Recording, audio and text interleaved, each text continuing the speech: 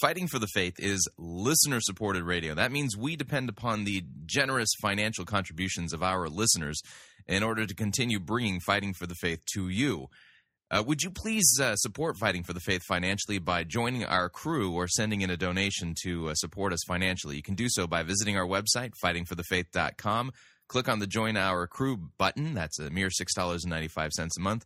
Or if you'd like to make a flat contribution, you can do so by clicking on the Donate button or making your gift payable to Fighting for the Faith and sending it to Post Office Box 508, Fishers, Indiana, zip code 46038. Thank you for your support.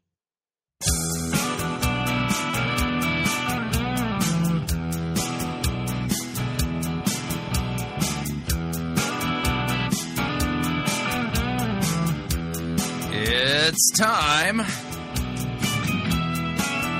for another edition of Fighting for the Faith. Friday, October 19th, 2012.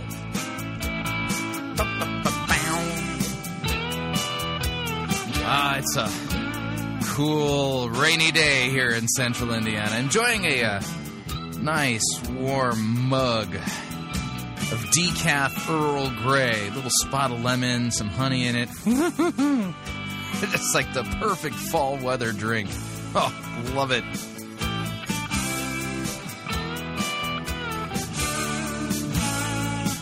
Thank you for tuning in. You're listening to Fighting for the Faith. My name is Chris Roseborough. I am your servant in Jesus Christ, and this is the program that dishes up a daily dose of biblical discernment, the goal of which, help you to think biblically, help you to think critically, help you compare what people are saying in the name of God to the Word of God. There's no shortage of crazy and bizarre things being said out there regarding God, how to do church, stuff like that. And, well, what we do is we slow down. Open up our Bibles and we test it. Yeah, test it. 1 Thessalonians chapter 5, verse 11, test everything, hold of that which is good. That's the idea. You got to do it with an open Bible, and you need to do it with the understanding that because Satan is a master manipulator of the Bible, that you need to employ some just good basic hermeneutics, okay? In fact, one of the things we talk about here regularly at Fighting for the Faith are the three primary rules of sound biblical interpretation. They are context, context, and context. Now, keep in mind, context, context, context, those three rules, they are not the only rules when it comes to, properly engaging in biblical exegesis. And the idea is this, is that you want to be able to read a book properly, for what it's worth, if you would. And so there's some other rules that come into play when context, context, context doesn't exactly cut it. So here's another rule. Are you ready? Scripture interprets Scripture. We've talked about this on Fighting for the Faith many a time, and you never really graduate past the basics. See, that's the thing. The best theologians out there are not the ones engaging in exotic, never-before-heard-of, innovative theological concepts. The best theologians are the ones who really, really, really have a firm grasp on like how the Bible works within itself, and they are able to push you to see things that are truly connected in Scripture that the amateur may not necessarily see. And so the idea is this, is that we don't create. God is the one who has given us doctrine, okay? Doctrines. And when the Bible teaches a concept clearly, we're to believe that. For instance, okay, there are people afoot within visible Christianity who are trying to neuter God. And it doesn't make any sense because when you look at the clear passages, God has chosen for himself masculine pronouns. But they seem to know better than God the Holy Spirit what types of pronouns ought to be used regarding God. So they've come up with brand new, clever translations that carefully omit any of the masculine pronouns because, the culture doesn't want to see that. And people might have concepts about God that are really, feminine. And so what they do is they just approach the Scriptures and just start, neutering God. Okay, can't do that. And so the idea is that we look at what the Bible says, what God has revealed. Scripture says that all Scripture is God-breathed. God, the Holy Spirit, has inspired the biblical authors. And so when God speaks to a subject, we aren't to sit there and go, Yeah, that biblical author, if only he had lived today, he would know better than this. And so what we're going to do is we're going to correct that biblical author. See, the problem is they're thinking of the human instrument by the person whom God, the Holy Spirit, inspired to write those texts. But see, the common author in all of the biblical texts is God, the Holy Spirit. So here's the idea. Where God's word speaks clearly, those passages govern regarding particular doctrines or teachings or concepts within Christianity. There's theology kind of falls into categories, and then in those categories there's specific doctrines and subsets of those doctrines. For instance, okay, are you ready for this? I know this is going to sound like rocket science. Are you ready? So if just theoretically, if we were to say, okay, what does the Bible teach regarding baptism? Plain and simple, we go to the biblical text where baptism and what it does, who's doing it, what it's for, who it's for, are taught. Plain and simple. Okay, so you would go to clear passages that mention baptism, okay, and teach it. And those passages govern. Okay, so the idea is that you don't take a passage regarding, say, pneumatology and somehow make that a governing passage when it comes to baptism. No. You go to the clear passages. Okay, so I know this just seems kind of silly, redundant, basic, and common sense, but it isn't. There's a whole lot of people out there who are making claims regarding particular doctrines with no passages backing them up, like zero. Okay, I'll give you an example. Okay, in fact, I'll give you two. Within American evangelicalism, okay, one of the common catchphrases is, in order to become a Christian, you need to invite Jesus into your heart. Okay, well, that's fine and all, but where in Scripture does it say that that's what we need to do and that's how we become a Christian? Answer, not a single passage says that. In fact, there's no instances in Scripture, new or old, of people inviting Jesus into their heart and thereby being saved. No, none whatsoever. Okay, and let me give you another example. Okay, there are a whole lot of people out there within visible Christianity who say things like, baptism is you going public with your decision to become a Christ follower. Okay, now many of you probably have heard a statement to that effect. I've heard it many times. But see, here's the idea. What verse says that? What verse teaches that? If we're going to teach things, we teach what God says regarding baptism or regarding how people become Christians, then we need to homologeo. That's a Greek word that means to say the same thing. That's homologeo. Homologeo is the Greek word where we get the word confess. Confession. Okay, so the idea is that Christians are not called to invent doctrines; they're called to say the same thing as Scripture. Okay, so the idea behind discernment is real simple. Okay, where Scripture is silent, we're silent. Where Scripture speaks to a subject, we're to speak. And when we speak to that subject, we're to say the same thing as the biblical texts. Plain and simple.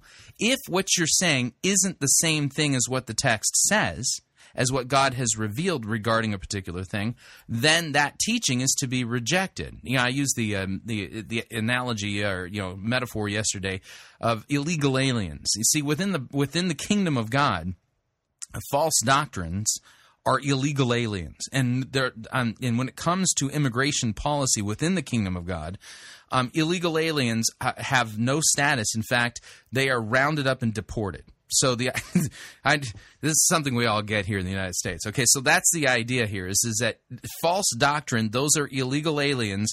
And if somebody's put them to work in your church, well, they don't have any status to work within the kingdom of God. Those false doctrines must be rounded up and sent packing back to the kingdom of darkness. Just plain and simple.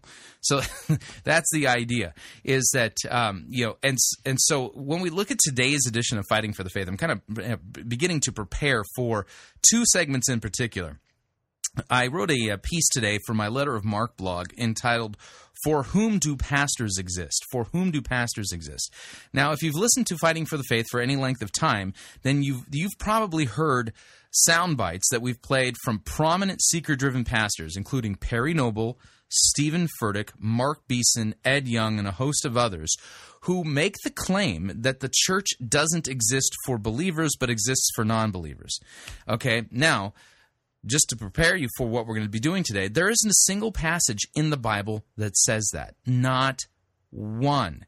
And there's an irony behind that statement because the people making those statements are pastors, and we're going to talk about that today, and we're going to give you a biblical argument to refute the entire idea. We're going to give you a biblical argument that shoots down, because that's usually their justification for the crazy shenanigans that they engage in their church. So that's coming up. I've got a Patricia King update, and then like I wanted to get to this yesterday, but time did not permit. I have a Stephen Furtick excerpt from his recent Ghost Stories sermon series, where he literally tries to build a doctrine of the Holy Spirit, a pneumatology, using his life experiences. You can't do that, and so it's a little bit more. When it comes to the discernment scale, there's nothing like nothing he says that's like outrageous. It's just that the whole premise behind what he's doing couldn't be farther from what a pastor is supposed to be doing. So we're going to do that today, and then in hour number 2 we have 3 fantastic gospel sermons by Ron Hodel, Cy Van Manen, and Brent Kuhlman, talking about there's a passage in the Gospel of Mark about the rich young ruler, the one who came to him and says, "Good teacher, what must I do to inherit eternal life?" That's the passage that they're all going to be preaching on, and I think it's going to be fascinating to listen to how each of them handle this text differently and in some ways similarly. So that's what we're going to be doing on today's edition of Fighting for the Faith. I'm sitting here enjoying a warm mug of Earl Grey tea. Oh man! Like I said, I put a little bit of lemon in it and just a smidge of honey, so it's got like the kind of the sour sweet thing going on. And it's just one of those fall days here in central India, enjoying the change in the weather. Because being a man of substantial girth, hot weather and I just don't get along. The cooler weather and I, we're best friends. We're buds. So anyway, we're going to dive into the program proper. Since we're doing a Patricia King update, we're going to just dive right into it. Here we go. Did you know that you have a fragrance? And you're going, well, yeah. See, I have a fragrance, and my wife doesn't particularly like it. But, she requires that I bathe on a daily basis. But anyway, here's Patricia King and her recent video from the XP Media website entitled, "You Have a Fragrance." Here's Patricia King. The topic of today's devotional is open up ye gates. And I was thinking about Psalm 24. It says, open up ye gates and let the King of Glory come in. But that's not the context that I want to use this in. What I want to use it in is the opening up of what God has put in you. And the opening up of what God has put in me.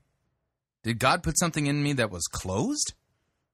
I'm not familiar with any passages that reveal this particular teaching or doctrine. So God has hidden something inside of me, but it was all closed up, and so he needs to open it up.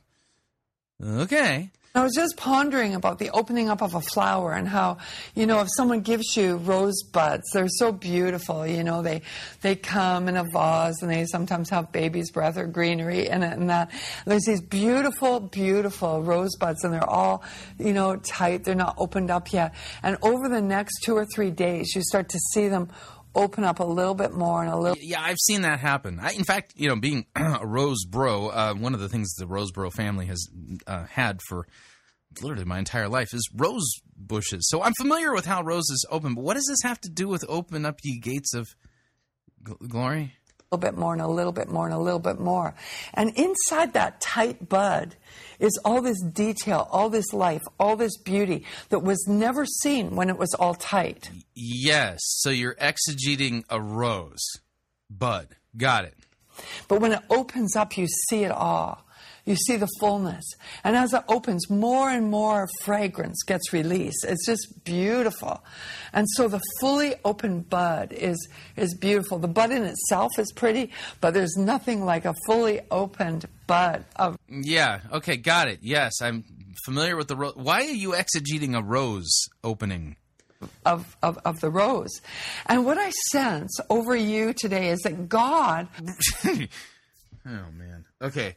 This is weird because, Patricia King is looking me dead in the eye, because she's pointing right at the camera. She says, what I'm sensing God saying about you. So apparently this is for me because, she's looking straight at me. Hang on, let me look behind. Yep, there's nobody behind. So apparently God, the Holy Spirit, told Patricia King something about me. It's weird. Wants you to appreciate who you are and everything that he's put inside of you. You are absolutely beautiful.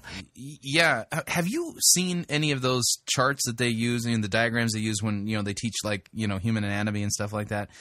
Yeah. Inside of me, there's bones, blood vessels. There's a heart right in the middle of my chest. Despite the fact that some of my critics claim I don't have one, it's there. And I've got a liver and a pancreas and, and a colon and short and long intestines. And yeah, have you seen pictures of those things? They're not pretty to look at.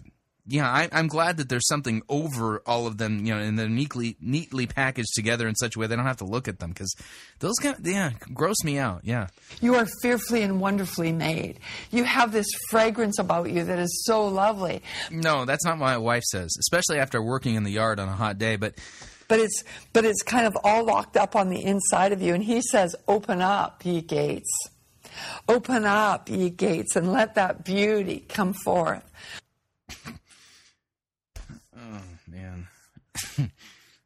Have I ever mentioned the fact that Patricia King is the gift that keeps on giving? Wow. Open up in your heart and let it flood out. Open up your spirit and let that new nature flood out.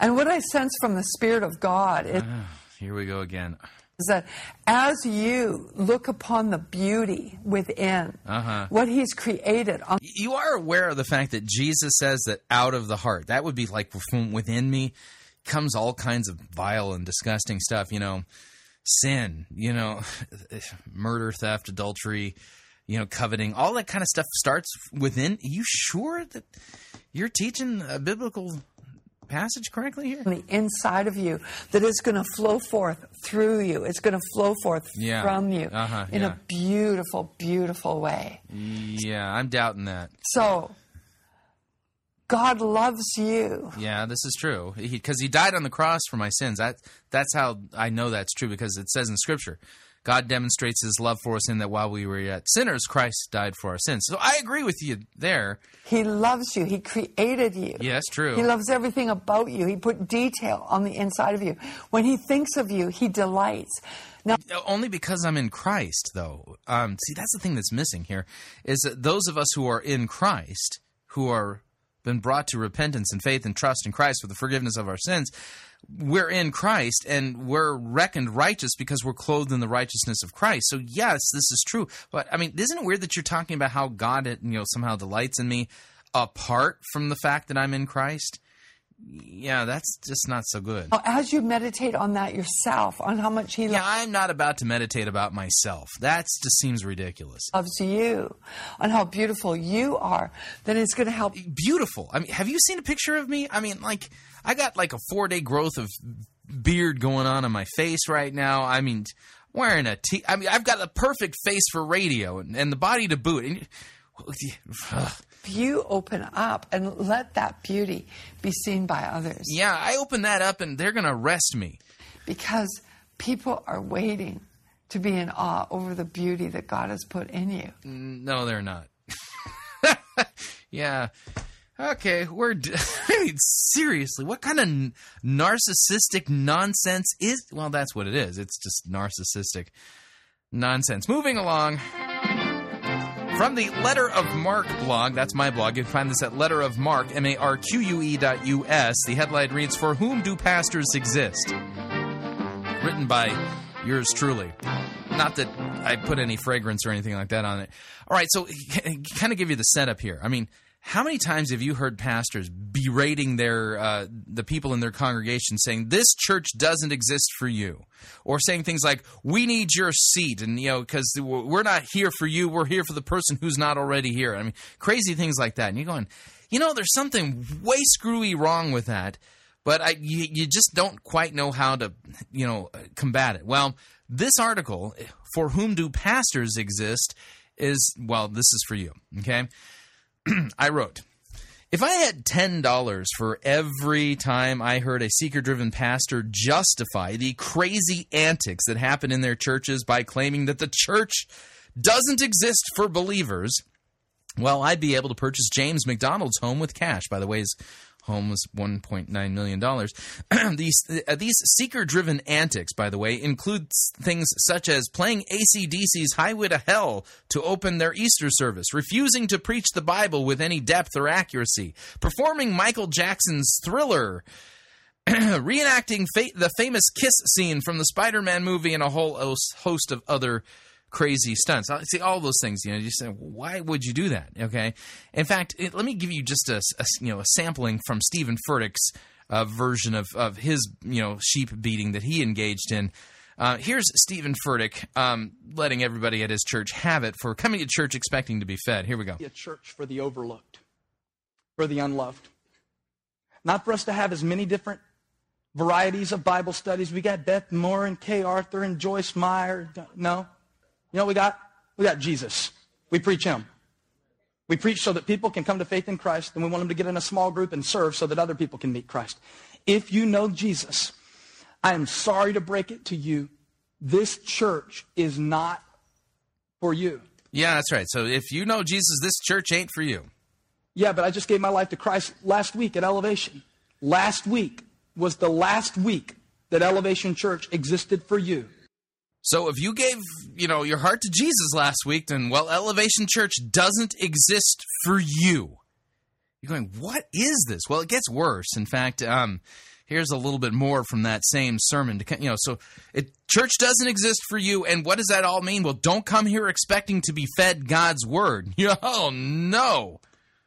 You showed up to church this morning. Did you show up with a bless me, feed me, make me fatter preacher? I don't intend to do a thing you say, but I'm going to listen to you. And if you dadgum say one thing I don't like, I promise I'll cross my arms and cross my eyes at you the rest of the sermon. Did you show up to file a little bit more religious information in your already overloaded hard drive so that you could do absolutely nothing about it? The church is full of pot-bellied Christians waiting to shove their spiritual food down their mouth one more time, but they don't intend to do anything to bless anybody. You are a Pharisee. You sit on the front row. You might even take notes, but you take notes so you can argue with them with your roommate after church and how I don't really believe in all that. Yeah, but if we ever start turning in this front row Pharisee crowd, I don't think the teaching's deep enough. I would like a little more hermeneutical explanation on the original languages in the Aramaic and the Hebrew. Jesus says, shut up. Help somebody. Bless them. So you come to church expecting to be fed, and for the pastor to go deep in God's word. What does Stephen Furtick says? Jesus says, shut up. Somebody, heal somebody, serve somebody, pray for somebody. Why don't you do something? Why don't you bring a lost friend to church with you next week? Watch Jesus change their life, and then you won't be worried about how loud the music was. You'll just hope that they meet Jesus. So there you go. I mean, that's Stephen Furtick's kind of version of it. And I have sound bites from all different pastors, all kinds of pastors from within the seeker-driven movement who have their own take on that. So that's the idea, okay? Church doesn't exist for you. It doesn't exist for believers. Okay, by the way, that's a canard. It's a red herring. It's off topic. So I'm going to try to help you out here, okay?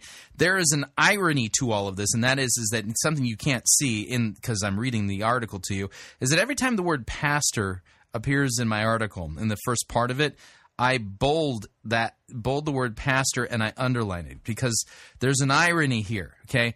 Who said that, by the way? The church doesn't exist for you. That was Pastor Furtick, right?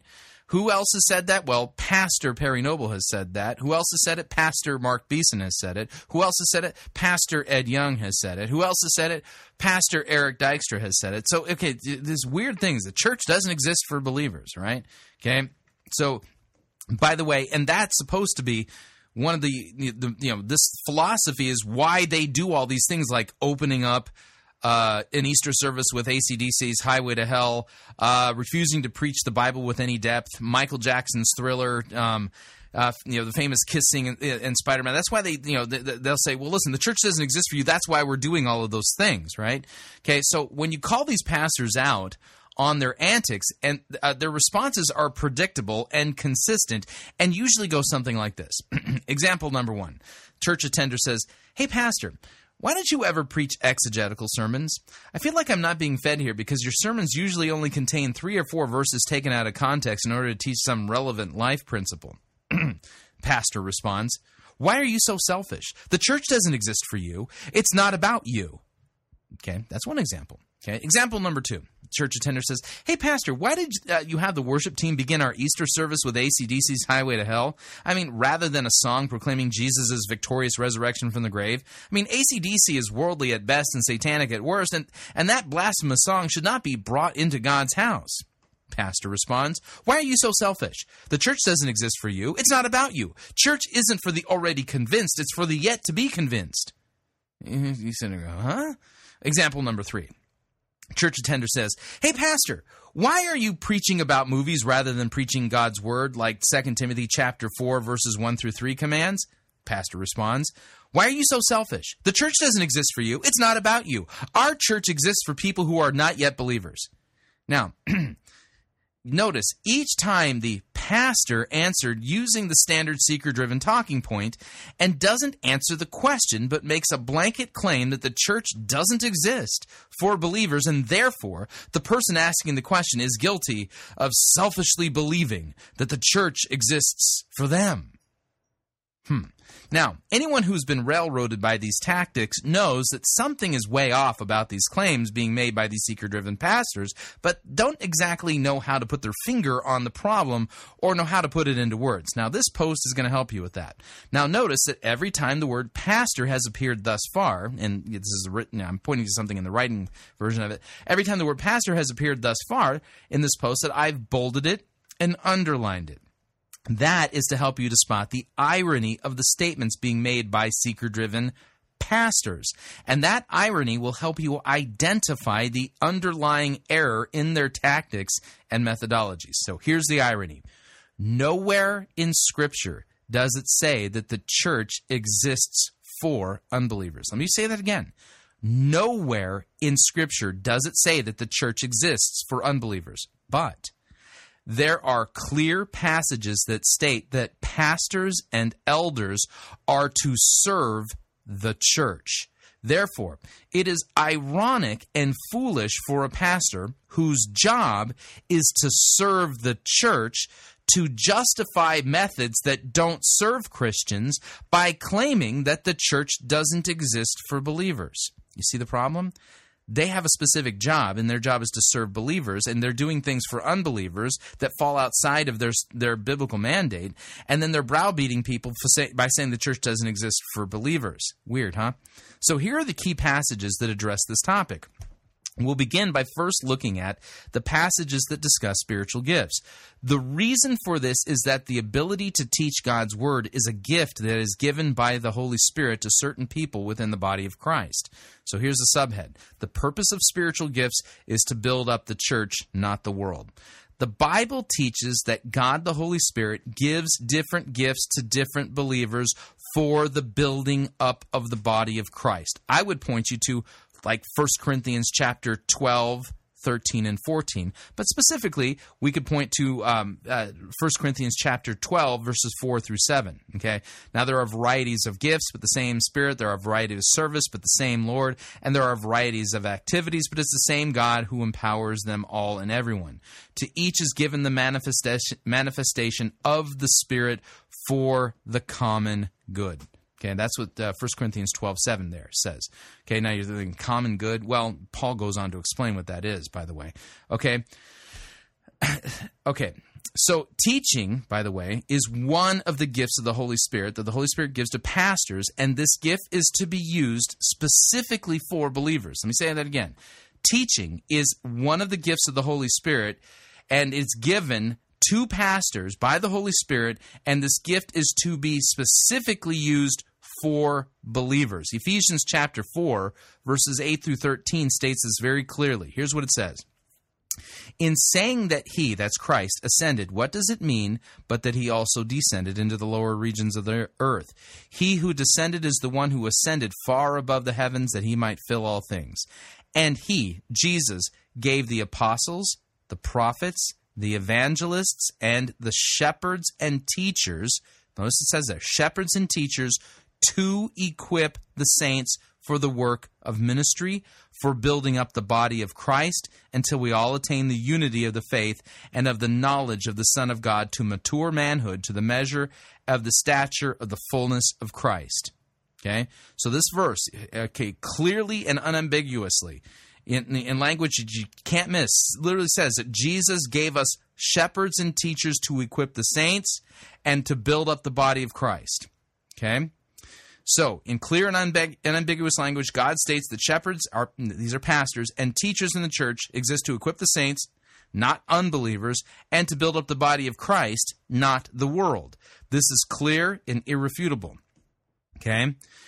Next subhead. Those who have the gift to teach are commanded to feed Christ's sheep by teaching the Word of God. The duties of shepherds and teachers within the church are governed by the instructions given by Jesus Christ. For instance, John chapter 21, verses 15 through 17 states, "When they had finished breakfast, Jesus said to Simon Peter, 'Simon, son of John, do you love me more than these?' He said to him, 'Yes, Lord, you know that I love you.' He said to him, 'Feed my lambs.' He said to him a second time, 'Simon, son of John, do you love me?' He said to him, 'Yes, Lord, you know that I love you.' He said to him, 'Tend my sheep.' He said to him the third time, 'Simon, son of John, do you love me?' Now Peter was grieved because he had said to him the third time, 'Do you love me?' And he said to him, 'Lord, you know everything. You know that I love you.' Jesus said to him, 'Feed my sheep.'" Notice that in this passage, Jesus didn't tell Peter to entertain goats or to dazzle the world. Instead, Christ soberly and firmly reinstates Peter after he had denied Jesus 3 times. And Peter was reinstated into ministry, and that ministry was to shepherd and feed Christ's sheep. These commands by Jesus to Peter stuck with him his entire life. Peter himself would later exhort elders and pastors with these words from 1 Peter chapter 5, verses 1 through 4. "So I exhort the elders among you, as a fellow elder and a witness of the sufferings of Christ, and as a partaker in the glory that is going to be revealed, shepherd the flock of God that is among you, exercising oversight, not under compulsion, but willingly, as God would have you, not for shameful gain, but eagerly, not domineering over those in your charge, but being examples to the flock. And when the chief shepherd appears, you will receive the unfading crown of glory." Now, it's clear from these passages that pastors are not literal shepherds and that Christians are not literal sheep. All of these images are metaphors that help create a mental picture of the difficult and sacrificial work of pastors. So when Jesus told Peter to feed my sheep, what was Jesus referring to? What does a pastor feed Christ's sheep with? Well, the answer is simple. The Word of God, and 2 passages will suffice in demonstrating this. First one, Matthew chapter 4, verse 4, Jesus quoting Deuteronomy said, "Man shall not live by bread alone, but by every word that comes from the mouth of God." 2 Timothy chapter 3, verse 14 through chapter 4, verse 4 says this, "But as for you," Paul writing to young pastor Timothy, "as for you, continue in what you have learned and have firmly believed, knowing from whom you have learned it, and how from childhood you have been acquainted with the sacred writings, which are able to make you wise for salvation through faith in Christ Jesus. All Scripture is breathed out by God and is profitable for teaching, for reproof, for correction, and for training in righteousness, so that the man of God may be complete and equipped for every good work. I charge you in the presence of God and of Christ Jesus, who's to judge the living and the dead, and by his appearing in his kingdom to preach the word. Be ready in season and out of season. Reprove, rebuke, and exhort with complete patience and teaching, for the time is coming when people will not endure sound doctrine, but having itching ears they will accumulate for themselves teachers to suit their own passions, and will turn away from listening to the truth and wander off into myths." Now, no commentary is needed for these verses because they clearly teach that God's Word is sheep food, that pastors are to be feeding to Christ's sheep. So here's the bottom line. The next time you hear a seeker-driven pastor attempt to justify his shallow sermons and entertainment-driven stunts by claiming that the church doesn't exist for believers, kindly inform him that regardless of who the church exists for, His job exists to serve believers and Christ's sheep, and that if he won't do his job, that he's rebelling against Jesus Christ himself. All right, we're up on our first break. If you'd like to email me regarding anything you've heard on this edition or any previous editions of Fighting for the Faith, you can do so. My email address, talkback@fightingforthefaith.com, or subscribe on Facebook, facebook.com/Pirate Christian. Click on the subscribe button or follow me on Twitter. My name there, @Pirate Christian. We will be right back.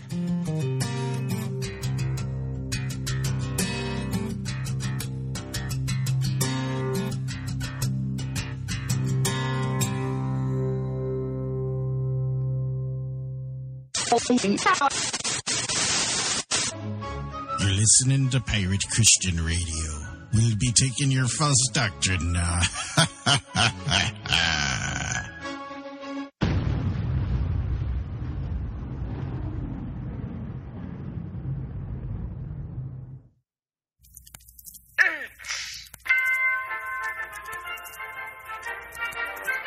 Max Holliday's Birdcage Theater presents Church Day Soleil.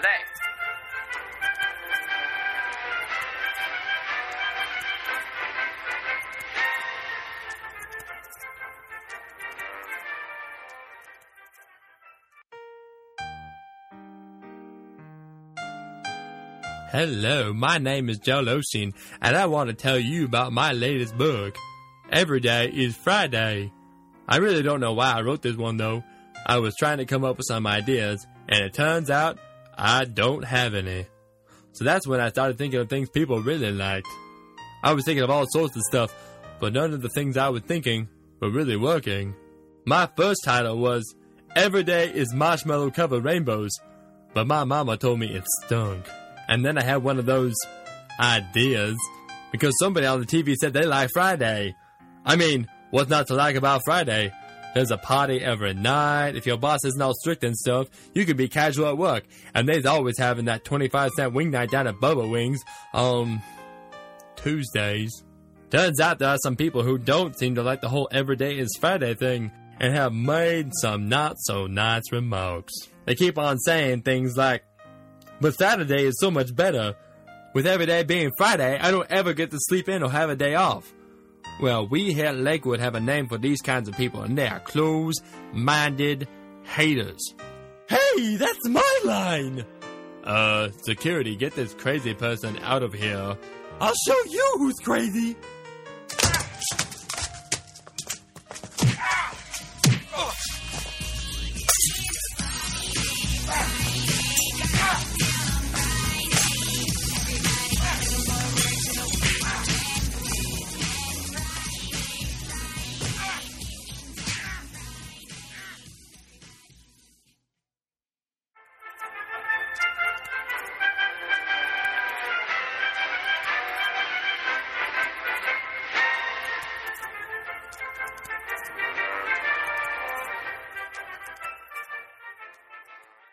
Hello, I'm Brandon House with Worldview Weekend. I want to invite you to visit our website, worldviewweekend.com, and find out about my brand new book, Religious Trojan Horse. This is a book I've been working on for 2.5 years, and it describes in great detail how the left and the right are coming together both religiously and spiritually to build a false, dominant church.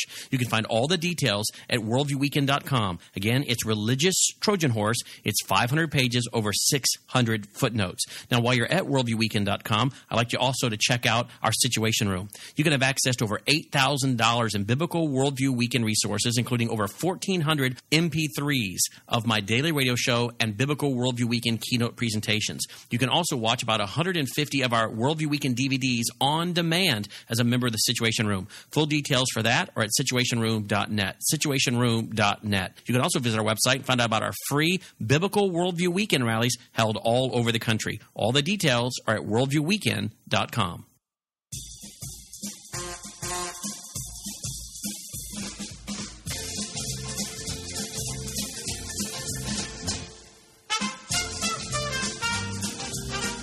Keep more of your money in your pocket. Hi, Chris Roseborough here. If you're planning to travel anytime in the near future, then don't pay more for airfare, hotel rooms, or rental cars than you need to. Longtime Pirate Christian Radio featured advertiser Cheap O Air can save you a Tijuana taxi load of money on all of your travel needs. Plus, Cheap O Air has a seasonal promotional code for all of our listeners that will save you an additional $10 off of Cheap O Air's already low prices. Visit piratechristianradio.com/cheap, write down the promo code, and then click on the banner, and then book your travel today. Again, that's piratechristianradio.com/cheap.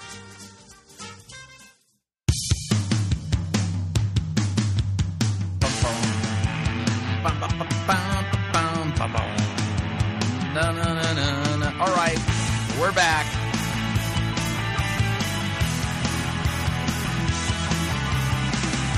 Warning, there isn't a single verse in the Bible that says that the church exists for unbelievers. But there are clear passages all over the New Testament that say that pastors exist to serve Christians. Weird, isn't it? Just a reminder, Fighting for the Faith is listener-supported radio. That means we depend upon you and your generous gifts and financial contributions in order to continue to bring Fighting for the Faith to you into the world. If you don't already support us financially, we truly could use your help.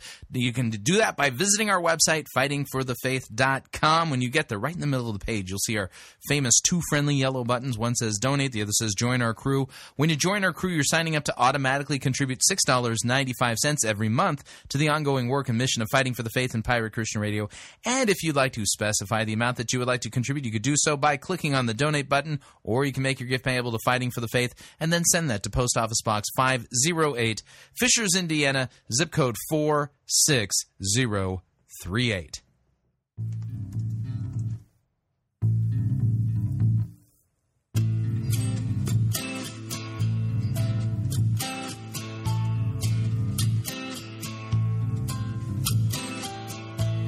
Stephen Furtick update time. You walked up to the pulpit like you are a man of God. Your hair strategically cut to the new style. The beaver was making hot. You had one eye on the camera as you watched the crowd applaud. The pastors dreamed you'd be their mentor. You'd be their mentor, and You're so vain. You probably think the Bible's about you. You're so vain. I bet you think the Bible's about you. Don't you? Don't you? Yeah, I gotta get out of that falsetto. me several years ago when I was just a baby sheep. Well, you told me we were made to serve, and my time was all you'd need. But you twisted up the Bible so no one else had said a peep. I was afraid, then I heard the real gospel. Heard the real gospel, and You're so vain. You probably think the Bible's about you. You're so vain. I bet you think the Bible's about you. Don't you? Don't you? All right, so Stephen Furtick has been working his way through his latest sermon series. He finished the whole Greater thing and is now on to telling ghost stories. And I think that's probably a good way to put it. He thinks he's teaching pneumatology, pneuma being the word for spirit. He thinks he's teaching biblical pneumatology, but he's not, because you can't teach biblical pneumatology unless, well, you're using the Bible to teach about the spirit. Yeah, all right, let me kill the music here. Oh, man. Dun, dun, dun. All right, enough of that. You're so vain.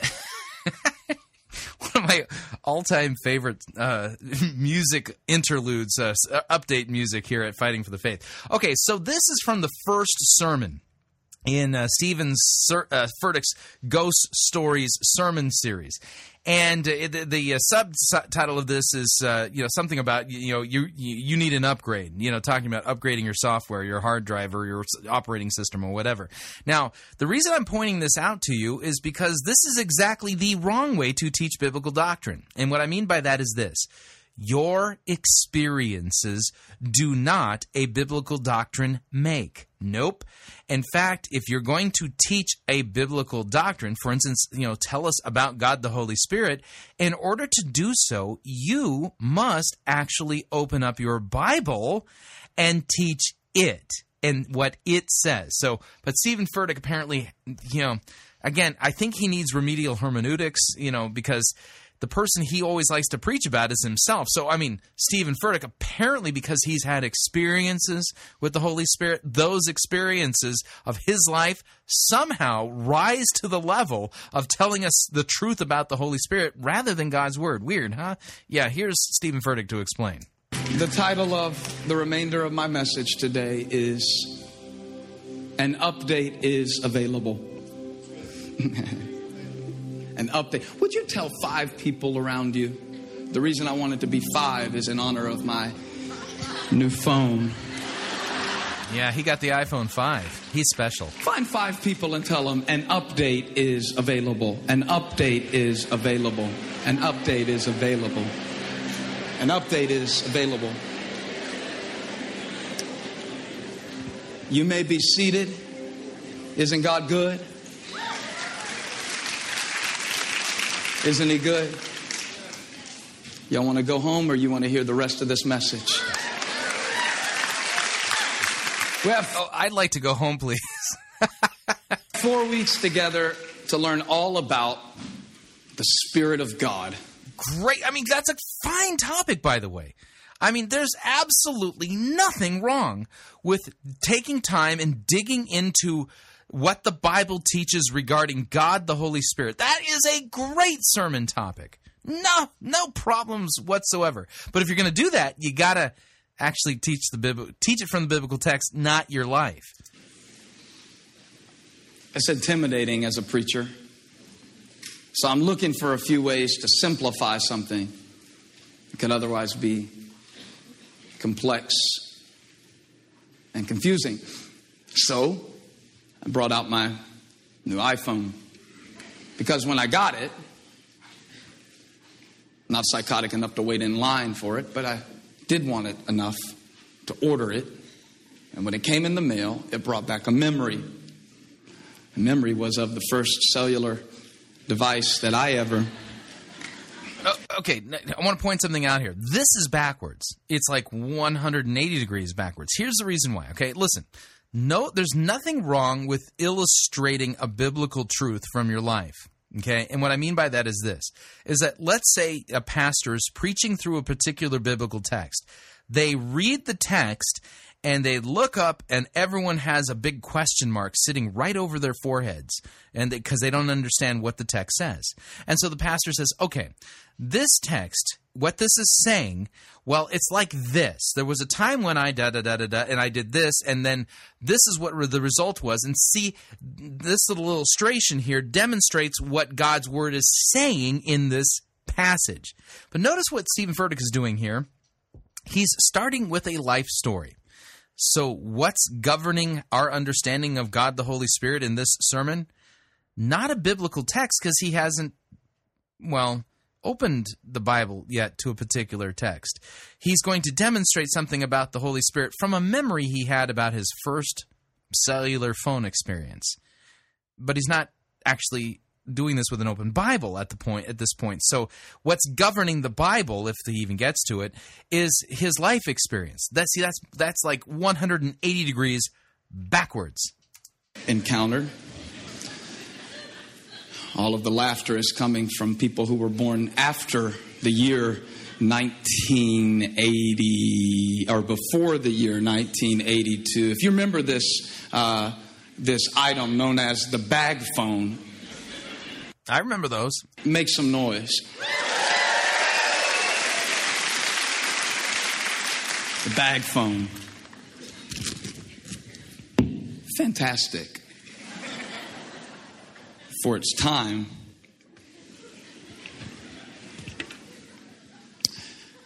Yeah. Only reason I've ever seen one of these is because I worked at this little fireworks stand in Goose Creek, South Carolina. isn't it weird that he's going to teach us about God the Spirit, God the Holy Spirit, and rather than opening up the Bible and teaching us about God the Holy Spirit, we're getting a life story about Stephen Furtick. Yeah. Okay. If you're wondering where is Goose Creek, South Carolina, it's just outside of Moncks Corner, South Carolina. Just a question. Does Moncks, whatever, South Carolina appear anywhere in the book of maps in my Bible? If not, it's really, can't we focus on God's word here? Where I grew up, and I would work at this fireworks stand at night alone. And yeah, that's great and all, but what does this have to do with Jesus, the Bible, doctrine, anything like that? I mean, yeah, why are we always hearing about you when you preach? Somebody thought it was dangerous for a 14-year-old boy to work at the Goose Creek fireworks stand, where the ratio of mullets and guns tends to be a little bit higher, and the proximity to explosives frightened my mother enough that she told my boss that he needed to help with this security situation. So he brought me a bag phone. And when I got the bag phone from Zach Morris, I was instructed, don't use it. Because it's like $973 a minute if you actually use it. Times were different. You can dial 911 if you're sure somebody has a gun and it's loaded. If they just have an empty gun, don't use it. But you can use it in case of emergencies. Now that's funny, but wouldn't it be a little strange if you and I had the opportunity to get together one day? We were getting to know one another. And in the middle of our conversation, I was interrupted by the ringing of a phone. I reached down and I pulled out my bag phone. And I took the call and I hung it up and I looked at you as if there were nothing strange about the phone that I chose to use for my communication. I think it'd be a little bit strange. I think if you really loved me, you would inform me. You know that phone you're carrying around, the technology, Pastor Stephen, has come a long way since the days of your Goose Creek security issues. Yes, no clue what on earth this has anything to do with any of the biblical passages pertaining to God, the Holy Spirit. Remember, he's teaching pneumatology here, apparently. There are so many things available today that were not available then. You might want to try out a smartphone. You may suggest an iPhone. You may suggest another line of phone. I didn't really come to preach to you about phones today. I came to talk to you about how so many believers in our church are carrying around an old way of thinking about who God is that is so limited. So there's believers out there with outdated technology regarding who God is. If you're going to teach us about God the Holy Spirit, shouldn't you be opening up a Bible at this point? I mean, what are you talking about? So there's apparently a bunch of Christians out there using old phone technology when it comes to God the Holy. Who knew? I mean, wow, that sounds like a bane on Christianity, you know? And that is so small and is so archaic. I think it's in your best interest that I inform you today. There's an update available. Really? So there's an update to the Holy Spirit? And there's Christians out there with an archaic view of God. I wonder where would Christians get an archaic view of the Holy Spirit? Unless, of course, they were relying on that really old book, like the Bible. Because that's like 2,000 years old, at least parts, the New Testament parts. There's something more to knowing God than just praying a prayer when you get in trouble, or getting to heaven when you die, or just doing certain things so you can have good God luck on the earth. And that's something that update is only possible through the Holy Spirit. Over the next few moments in our opening session of this series, Ghost Stories, I want to talk to you in detail about that update. I've written down a few points. I don't know how many we'll get to cover in our time Quick question. Where in the Bible is this update mentioned? together that is allotted. The good thing is I'll be back next week and the next week and the next week and the next week and the next week so I can continue this series. How many of you think you can join us for at least 3 of the 4 weeks of this series? Would you raise your hand? Come on, I'm counting on you. That's pretty weak display at Blakeney. I can't imagine what it looks like where I'm not even standing on the stage at the video. How many of you will make a concerted effort to be here 3 of the 4 weeks to hear this teaching? And how many of you are like, I don't know, it depends on what you say the first week. I got to get this first one out of the way. I'm doing this, be here once. All right, bro, I see you. But remember now, you can't go to the gym one time. Talking about where are my abs? You can't go to the gym one time and talk about where are my results. And you can't come to church just one time and say, God, fill me. I used to hear that the Holy Spirit was like the gas that you need in your vehicle, and you're the vehicle, and the Holy Ghost is the gas pump, and you got to fill up. But the thing I've discovered about the Holy Spirit of God is that the Spirit of God is a lot less like a gas pump, a lot more like the air that I breathe. I need Him every minute, every hour of every day. Where'd you discover that from? I'm asking because you know what's not happening yet? Him teaching about the Holy Spirit, from the Bible. Weird. So he's discovered all the stuff about the Holy Spirit from his life experiences, as if somehow those rise to the level of Scripture. In 1 Corinthians chapter 2, the Apostle Paul gives us finally a passage about a passage of Scripture. No way. 1 Corinthians chapter 2. Oh, boy. Oh, why do I feel like this isn't going to go well for Mr. Furtick? Some incredible insight into the Holy Spirit. I think this is one of the most revealing scriptures where the greatest preacher other than Jesus Christ who ever lived, in my opinion, tells us a little bit about the method of the madness of his preaching and gives away some of our trade secrets as preachers. He says in 1 Corinthians 2 verse 1, when I came to you, brothers, I did not come with eloquence or superior wisdom as I proclaimed to you the testimony about God. That verse makes me feel a lot better about myself. For I, verse 2, resolved to know nothing while I was with you except Jesus Christ and Him crucified. I came to you in weakness and fear with much trembling. Now, notice how quickly he went over that little part there. Let me highlight that verse for you from the Bible itself. 1 Corinthians chapter 2, verse 1. Watch this.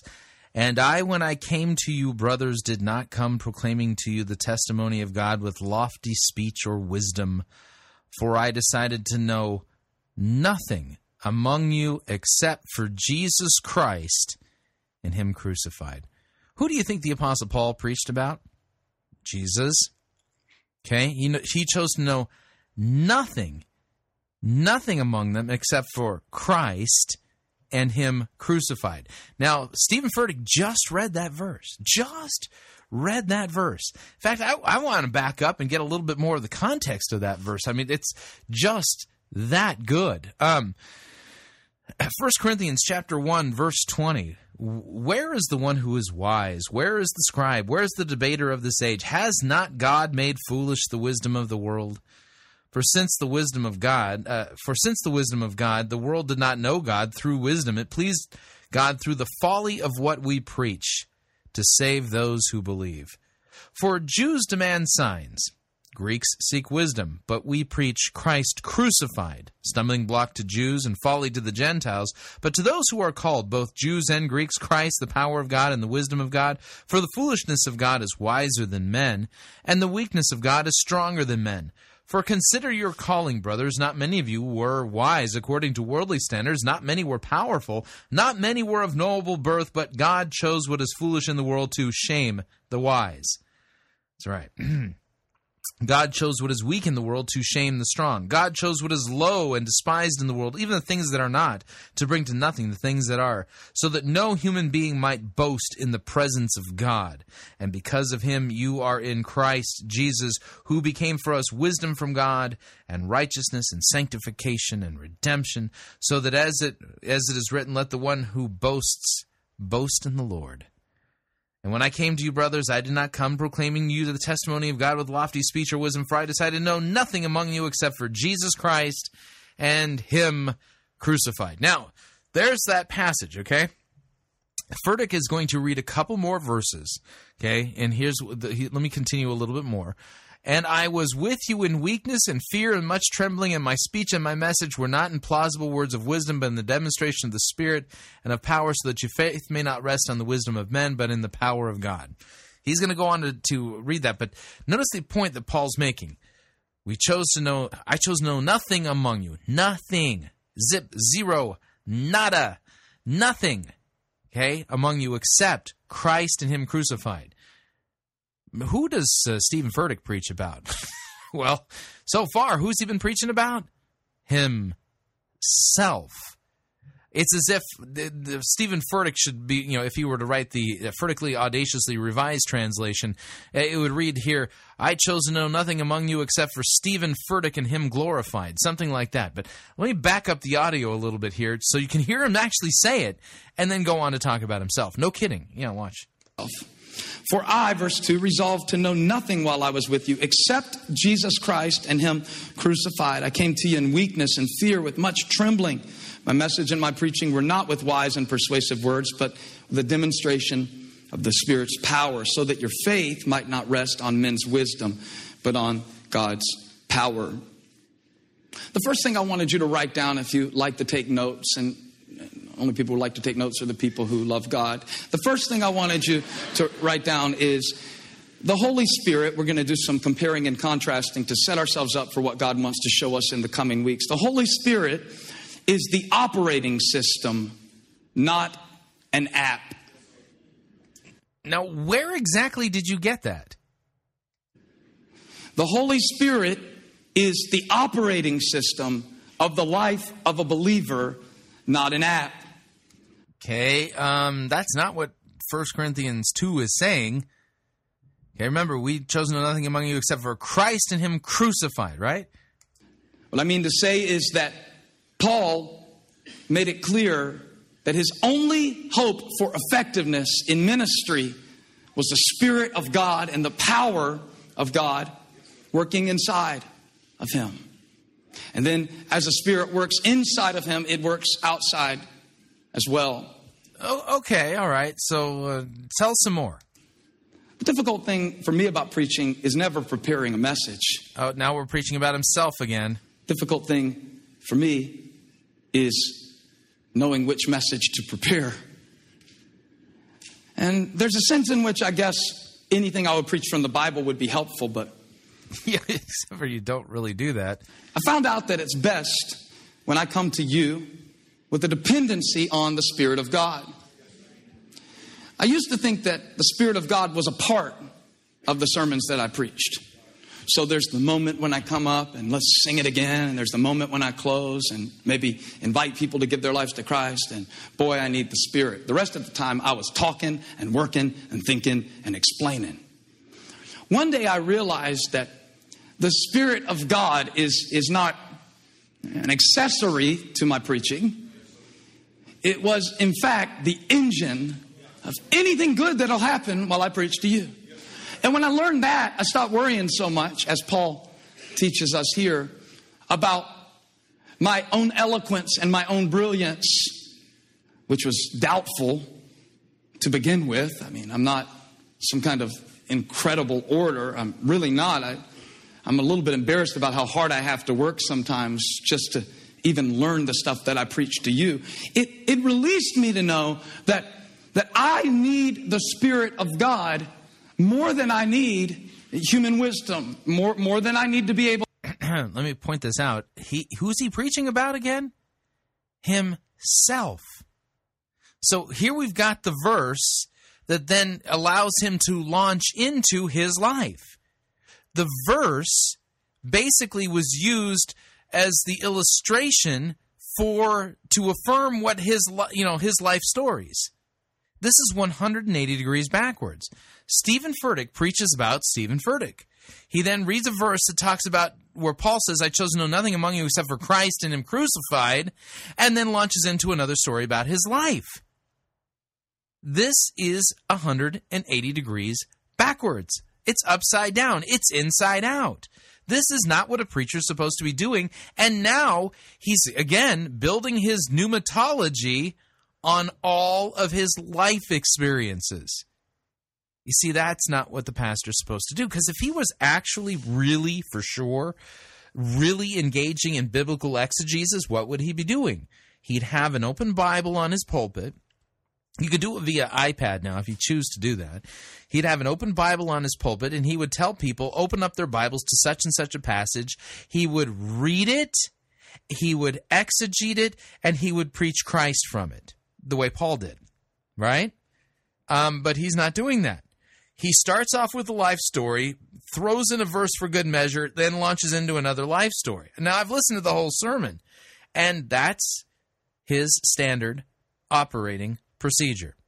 Furtick preaches Furtick, and he's preaching pneumatology based upon his experiences with God the Holy Spirit. It's absolutely asinine. It's backwards, upside down, and completely wrong-headed and wrong. And this is not what a pastor's supposed to do. The pastor's supposed to preach the word. Shut up about yourself. I could care less where you grew up. I don't care about, what kind of phone you used first when cellular technology came out or whatever. Your job's to preach the word. You're wasting these people's time. The job of the pastor is to preach the word. Oh, but then again, I forgot. The people who attend Elevation Church, if they came there with the feed me, bless me, that church doesn't exist for them, does it? No, it exists for the person who isn't already there. At least that's what Stephen Furtick says. Maybe that explains why he spends so much time preaching about himself, because if he were to preach the word, well, then people would get the false impression that, church is for them. All right, we're up on our second break. When we come back, we have 3 fantastic sermons, all from the same gospel text in the Gospel of Mark. You don't want to miss it. They're just brilliant. Anyway, if you'd like to email me regarding anything you've heard on this edition, talk back at fightingforthefaith.com. Subscribe on Facebook, facebook.com/Pirate Christian. Follow me on Twitter. My name there, @Pirate Christian. We will be right back.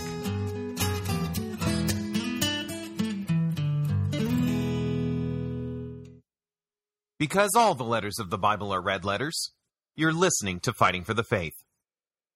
Pirate Christian Radio Theater presents Death of a Salesman. Are ye a salesman? Why, yes, I am. Can I interest you in some...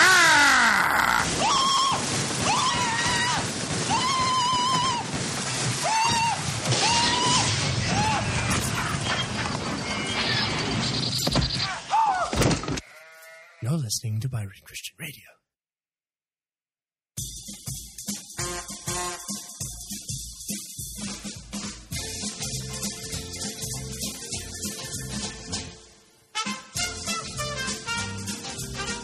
Keep more of your money in your pocket. Hi, Chris Roseborough here. If you're planning to travel anytime in the near future, then don't pay more for airfare, hotel rooms, or rental cars than you need to. Longtime Pirate Christian Radio featured advertiser Cheap O Air can save you a Tijuana taxi load of money on all of your travel needs. Plus, Cheap O Air has a seasonal promotional code for all of our listeners that will save you an additional $10 off of Cheap O Air's already low prices. Visit piratechristianradio.com/cheap. Write down the promo code and then click on the banner and then book your travel today. Again, that's piratechristianradio.com/cheap.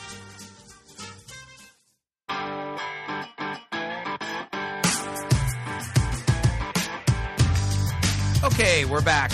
Hour number 2 of Fighting for the Faith. We're well into it now. Let's see, we got Brent Kuhlman, Cy Van Manen, and Ron Hodel. You're going to like these.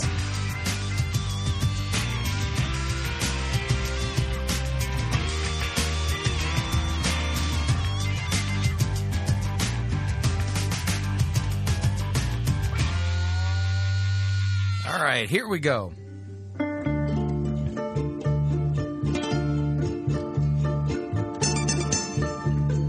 bum, bum.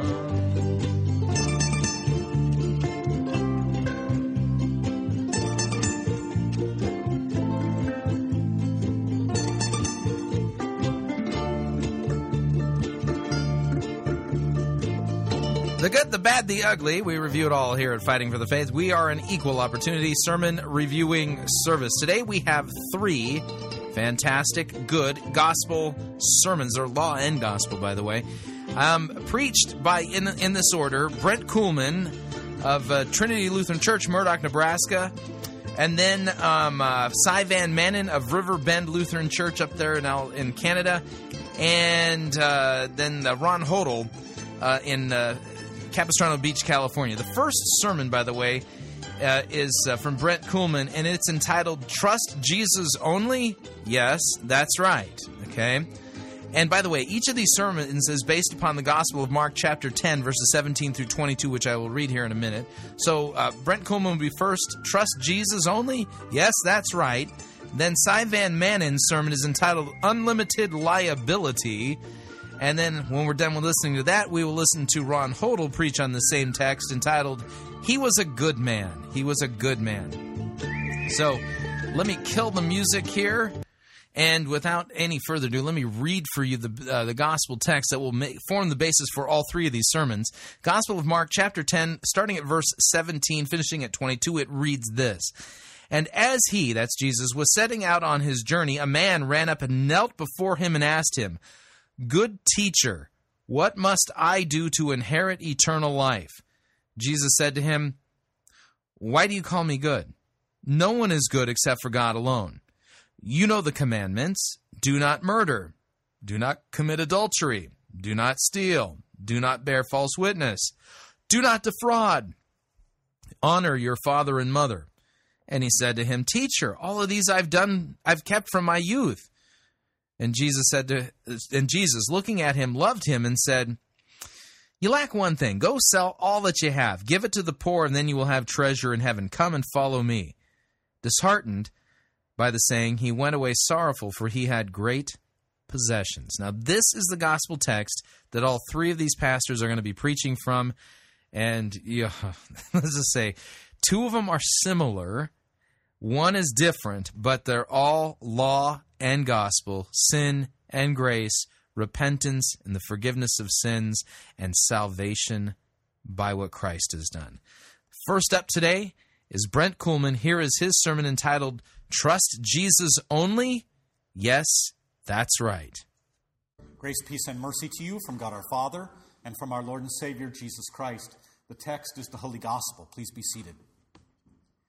Dear brothers and sisters of our Lord and Savior, Jesus Christ, well, a seeker, he comes to Jesus. You can't get any easier than that, can it? And he even calls Jesus good. Double bonus. And he's a man of moral integrity. Triple bonus. He's no Jerry Sandusky, let alone a John Travolta. He's a hard worker. He's earned his money and property without stealing from others or defrauding them. He speaks well of people. He honors his parents and other authorities. He doesn't sleep around. He's squeaky clean. We'd love to have this guy in our congregation, wouldn't we? Parents, you'd be delighted to have your daughter bring this hardworking and clean-cut guy home for Thanksgiving, wouldn't you? Oh, sure, he's no Justin Bieber, and he's certainly not a Zac Efron or Robert Pattinson. But, beggars can't be choosers, can they, ladies? When it comes to eye candy, he's really not that bad. Then comes the quadruple bonus round. He's quite religious, too. He takes the 10 Commandments seriously. Been that way all of his life, he says. He's a doer. He talks the talk, but he also walks the walk. Let's make him a member of Trinity Murdoch pronto, shall we? In fact, let's let him take the pulpit at once, because he's probably a better preacher than the one you've got, being so religious in all that he is. Now it's time for this wonderful, delightful hunk of a young man to put the finishing touches on his eternal welfare.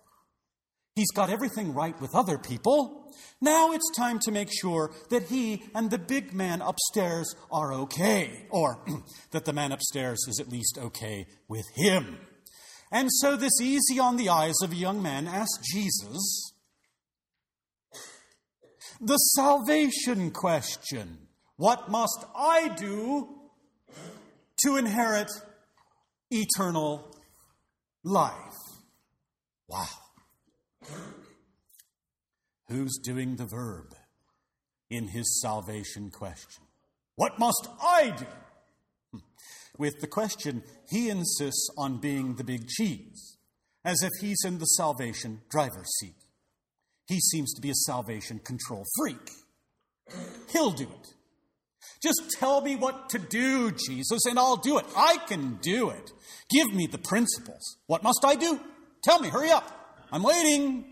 I'm a mover and a shaker, Jesus. I make conglomerate business deals. I get things done. Good grief. In fact, I'm about ready to close a blockbuster deal with the Roman Colosseum bigwigs trying to buy lions, and elephants, and pythons, and baboons from North African merchants for the circuses in Rome. So speak up, Jesus. What must I do to inherit eternal life?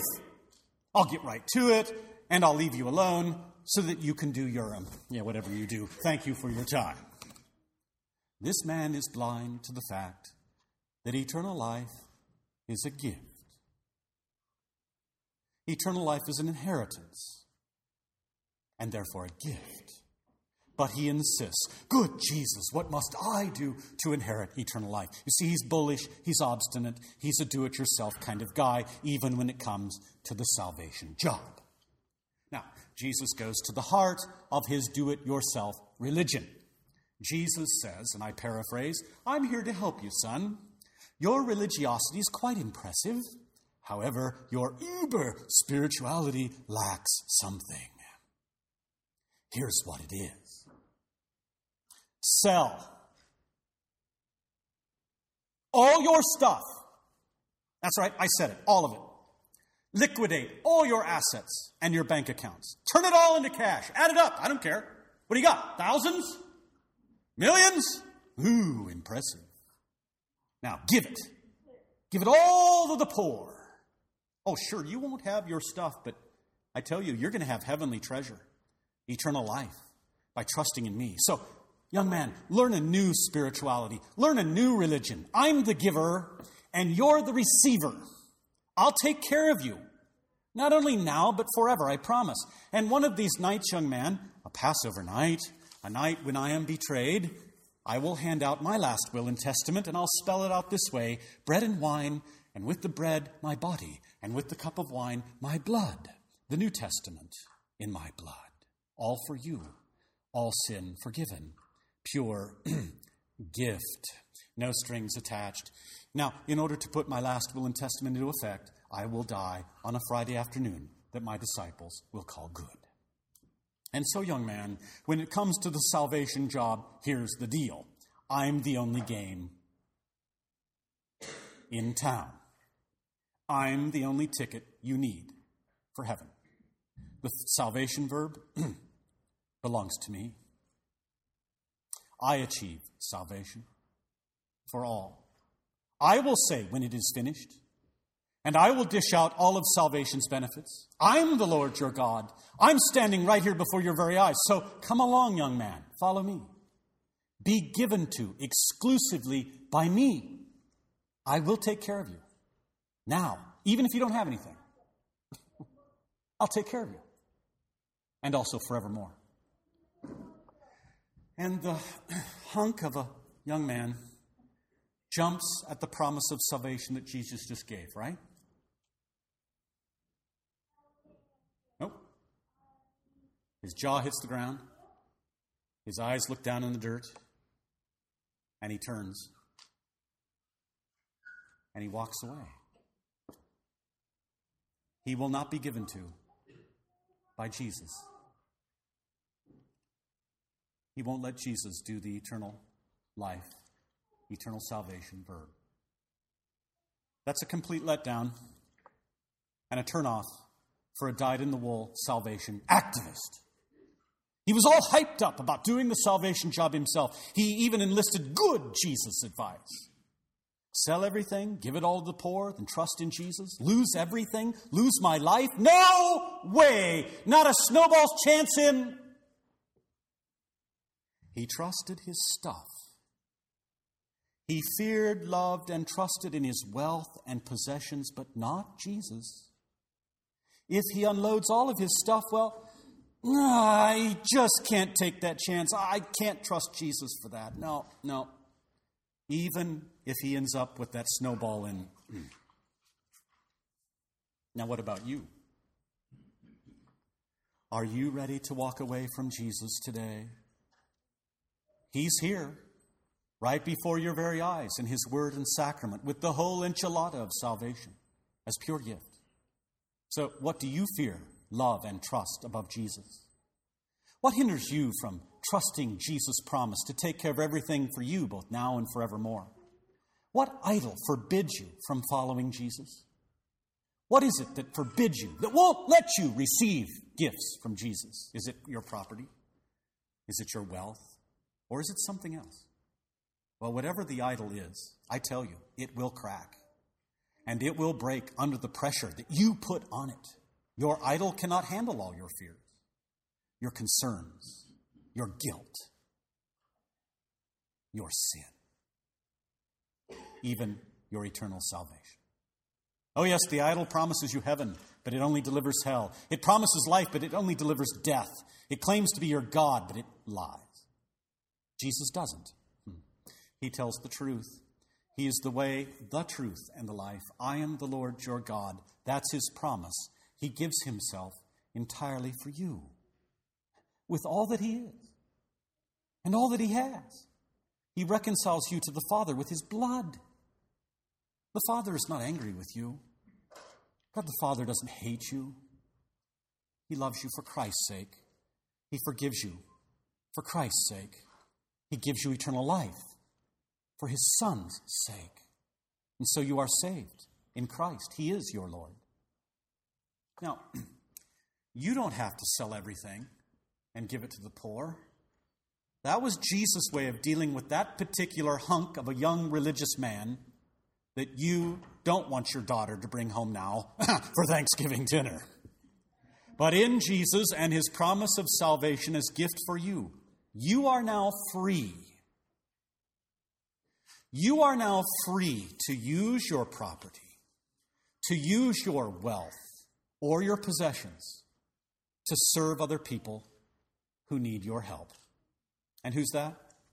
Well, that's your family, that's your congregation, that's your community, your country, and the world.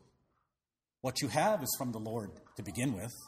He's the one who gives you all your stuff, but not to turn it into an idol, but rather to use it as gifts for other people. And so, brothers and sisters, died for by the Lord Jesus, you then are his instruments to use your worldly wealth and whatever stuff that he's given you in order to help those in need and those who are indeed helpless. And as you freely use your wealth or whatever to help your neighbor, did you know who you're doing it to as well? Not just for the neighbor, but who else? To the Lord. You remember what he said in Matthew 25? Whatever you do to the least of these, my brothers, you have done it unto me. Brothers and sisters, happy following Jesus. He's going to take good care of you. In fact, he already has. And he always will. Good Friday, Easter Sunday, your baptism, absolution, his supper, eternal life, even now. And then, of course, revealed on the last day for our eyes to see and our bodies to experience in the resurrection of our bodies. So again, happy following him in the name of Jesus. Amen. Amen. Gotta tell you, Kuhlman is like becoming like one of my all-time favorite pastors. That is just some prophetic preaching right there. Okay. Sermon number 2 from Riverbend Lutheran Church up in Alberta, Canada. This one's entitled Unlimited Liability. Here is Pastor Cy Van Manen. Grace and mercy and peace be unto you from God our Father and from our Lord and our Savior, Jesus Christ. Amen. The text for today is from the Gospel of Mark, chapter 10, verses 17 through 22, which you heard a few moments ago. Dear friends in Christ, there is a term in the military that we use called unlimited liability. In business, this is a condition in which the owners are held personally responsible for any and all debts created by that business. But as a soldier, I am not in the business of collecting debt. As Canadian soldiers, we are reminded that every time we put on our uniform, we have an unlimited liability to give up all, including our lives in defense of the Queen and her heirs and this country and her citizens. That means when the government calls me to task, I don't have to like it, I don't have to agree with it. I am called to do it, regardless of what my thoughts might be for or against it. I don't get to argue or conscientiously object to the task set before me. And what it costs in terms of blood is not my choice to make. If the Queen or her Canadian subjects have a debt to pay, a fight to pick, or a war to win, and the cost is my life, then I am required to give it. That is unlimited liability. Not my favorite part of being a soldier by any means, but all things considered, compared to what the Lord asks of the rich young ruler today, in order to inherit eternal life, the sacrifice of my life seems easy. For the rich young man asked what he must do to inherit eternal life. What are the requirements, the obligations, not just for this life, but what must he do to inherit the next life? Good teacher, he says, what must I do to inherit eternal life? It is interesting because this rich young man does not address Jesus as Lord, as the disciples do, because he does not know Jesus in the light that he should. This rich young man does not know Jesus, so he addresses him as good teacher. Good, Jesus replies, no one is good but God alone. And then Jesus sets out the requirements for him to inherit eternal life. This arrogant young man, he says to him, you know the commands. Do not murder. Do not commit adultery. Do not steal. Do not bear false testimony. Do not defraud. Honor your father and your mother. This is basically the second table of the commandments. What he must do to serve his neighbor. God does not even put in the first three that have to do with him as God. But the rich young man responds not with, well, I've done okay, or I've slipped up a few times, but I'm basically good. No, he says, all of these I have kept since my youth. The requirements are, Jesus says, be perfect as your heavenly Father is perfect. And this man says, I have been. He asks Jesus, what must I do to inherit eternal life? What am I liable for? And Jesus offers the answer to this man and to us. You want heaven? Keep the law in thought and word and deed. Unlimited liability to God's law, and you shall have it. My own sinful nature says along with this rich young man, well, I do all right at these commands. Perfection, though? Come on, God, you ask too much. Because the Holy Spirit also lives within us, we do not see perfection in the face of God's law, but utter and total failure to keep it. In the face of this, I stop dead in my tracks, realizing that I do not deserve to live forever. And though I would give up all to have heaven, my unlimited liability is limited. For my sacrifice of all, even my possessions, amount to nothing, as God's law shows me how absolutely shallow my thoughts and my words and my deeds are. But this arrogant young ruler thinks that he has kept all of these. In fact, the Lord offers him eternal life in his works. And this man thinks he has done all that God requires. But he still spurns the Lord's answer and says, nope, that is not what is required. For I have done that, and I still don't feel secure in my salvation. What else am I liable for? What else is required of me? Jesus here shows him how shallow his piety truly is when he says, well, you lack only one thing then. Go and sell all that you have and give it to the poor, and you will have treasure in heaven, and then come and follow me. When the rubber hits the road, this young man has a problem. He has another God that blinds him to the one that looks at him and loves him. I know we are tempted to say when we read this text that it is money, but it is not. This young man's God is himself. He breaks the first commandment and places himself before God in the flesh, who offers him eternal life. This man goes away sad, not because he is rich, but because his heart is filled with a false God, who blinds him to the truth that he did not keep God's commands, that he is the chief of sinners, that he cannot do what is required to sacrifice enough to inherit eternal life. None of us can. When it comes to our unlimited liability, we in our sin cannot sacrifice enough to put aside our gods of pride or pleasure or personal pleasing to turn around and come to the Christ. As we see from the text, Mark tells us, Jesus looked at him and loved him. Jesus loved this man. He wants this man. He died for this man. This man is not different from you or from me, with the exception of this. John Dyer said, "A man may go to heaven without riches, without honor, without learning, without friends, but he can never go there without Jesus Christ." The one thing that this rich man lacked that you do not is Jesus Christ. Our Lord saw our limited ability and gave himself up, made himself liable for all of our sin. His liability is truly unlimited in that he gave up everything. His crown, his throne, his spot at the right hand of God, to take up frail flesh, to live through this vale of tears, to live in this life, to carry a cross to a hill called Golgotha, to there be nailed to that cross and die with all of our sin, of arrogance, of pride, of false gods put into his flesh. There he died the death that we deserve, so that we would know that he is the Christ, and that in him we would inherit eternal life. Dear friends, what is it that you lack? Nothing. Nothing. God looks at you and loves you for the sake of his Son.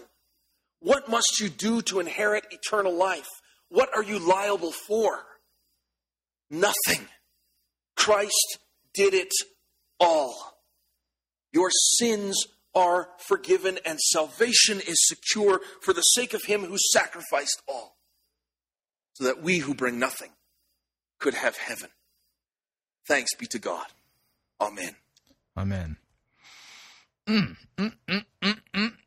Short, sweet, and right to the point.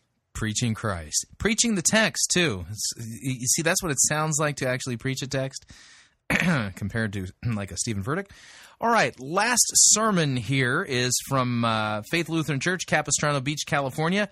Pastor Ron Hodel, and his sermon, He Was a Good Man. In the name of Jesus, amen. He comes to Jesus, and he's not hostile. He's an evangelism committee's dream. It can't get any easier than that. He calls Jesus good. This man is of great integrity, honors his father and his mother, and others in authority over him. He's squeaky clean, no sexual dalliances, one-night stands.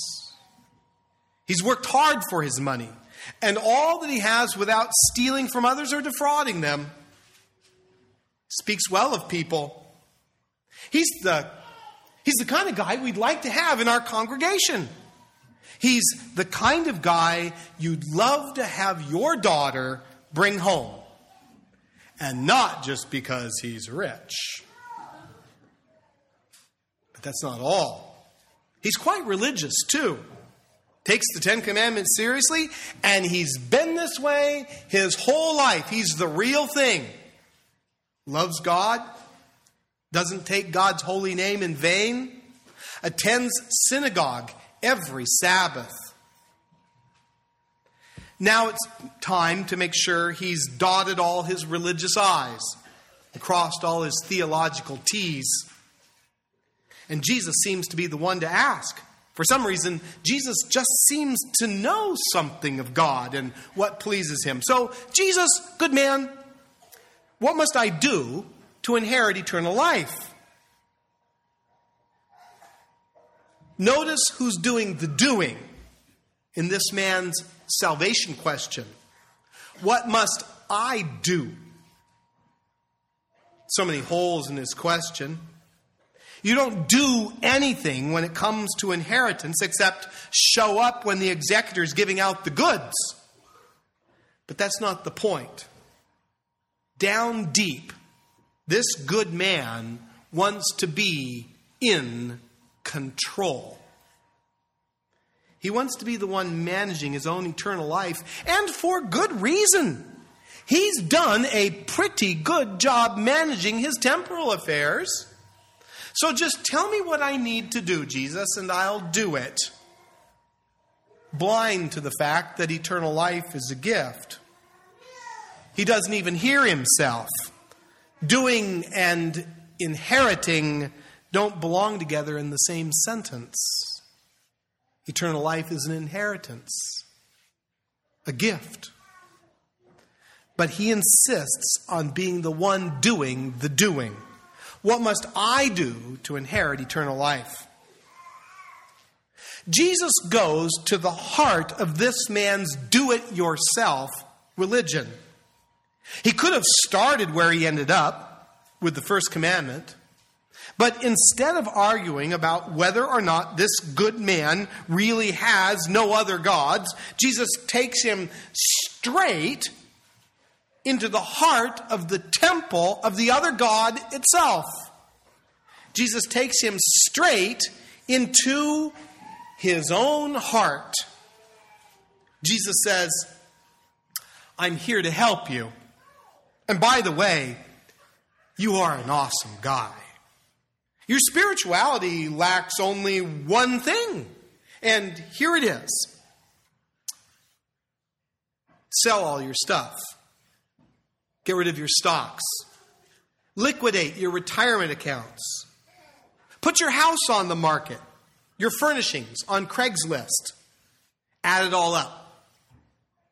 What's it total? Thousands? Millions? Whatever it is, it's rather substantial, that's for sure. Take it all and give it to the poor. Sure, you won't have all of your stuff, but you'll have a heavenly treasure by trusting me.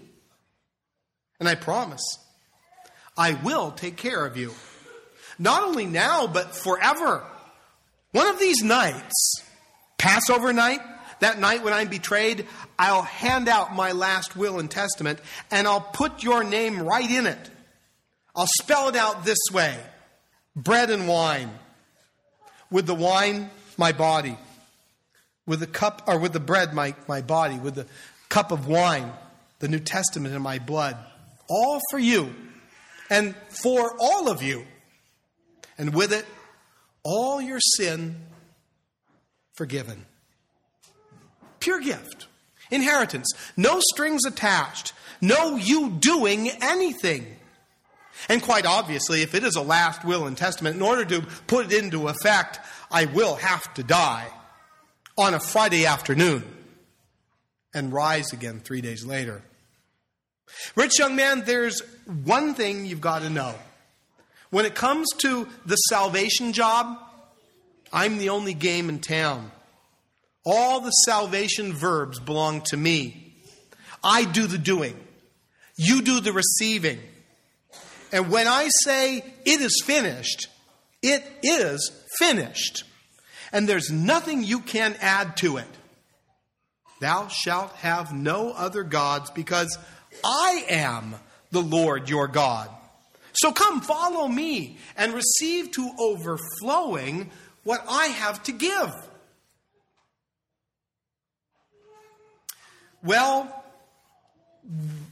what would you do?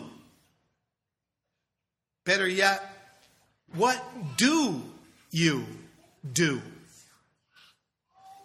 The rich young man turns and walks away. He's got big problems with what Jesus says. First, it can't be just that easy. And second, that there's not a blessed thing for me to do to add to Jesus' work just doesn't add up. That kind of talk doesn't suit a hardworking guy who's earned all he's got. To give up all I've earned and simply trust you, Jesus? I don't think so. The law does its work. It exposes the temple of this other God, his very heart. Deep down, he trusted his stuff, feared, loved, and trusted his wealth and his possessions. And if he unloads all his stuff, well, he just can't take that chance. Won't trust Jesus. Can't. What about you? Are you going to walk away from Jesus too? What do you fear, love, and trust above all things? Above him? What hinders you from trusting Jesus' promise to take care of everything, not only in the forever, but even in the now? What idol has absorbed you and forbids you from following Jesus? What idol gets in your way of receiving gifts from him? Property, wealth, skills, a cabin in the mountains, a ship in the harbor, a relationship, something else? What would you do? Better yet, what have you done? What are you doing? What idols got you all tangled up in its web right now? What's sitting on the throne in your heart? Know this. Whatever the idol is, like all idols, it will crack. And it will crumble under the pressure that you put on it. Your idol can't handle all your fears. Your idol can't handle all your concerns. Your idol can't cleanse your conscience of its guilt, your sin. Sure, idols promise heaven, and at first it looks like they're coming through. But then they promise all sorts of things. Happiness, satisfaction, joy, contentment. Promise you heaven, but in the end, they can only deliver hell. They promise life and only hand over death. They claim to be your God, but they lie. They are merely useless, deceitful, empty godlets. Jesus doesn't lie. He tells you the truth. I am the way, the truth, and the life. I am the Lord your God. That's his promise. He gives himself entirely for you. All that he is and all that he has reconciles you to the Father by his shed blood. The Father is not angry with you. He doesn't hate you. He loves you for Christ's sake. Forgives you for Christ's sake. Gives you eternal life for Christ's sake. You're saved in Christ. He is your Lord. And now, you're free. You're free to use your property. You're free to spend your wealth. You're free to give up your possessions, to share what you have. Not to gain something from God by it, as if it is a, what must I do to inherit eternal life kind of thing. But rather, now you are free to use all that you have, all that he's put into your care, even your very self, in service to your neighbor, your family, your congregation, your community, your country, your world. You're his instruments to use all the stuff he's put into your care to help those who are in need. And as you use your stuff to help your neighbor, you do it to Jesus. In the name of Jesus, amen. Amen. Great way to end the week. Good stuff. Looking forward to Sunday already. All right. So what'd you think? I'd love to get your feedback. If you'd like to email me regarding anything you've heard on this edition or any previous editions of Fighting for the Faith, you can do so. My email address is talkback@fightingforthefaith.com, or you can subscribe on Facebook, facebook.com/Pirate Christian. Click on the subscribe button or follow me on Twitter. My name there, @Pirate Christian. Till next week, may God richly bless you in the grace and mercy won by Jesus Christ, his vicarious death on the cross for all of your sins. Amen.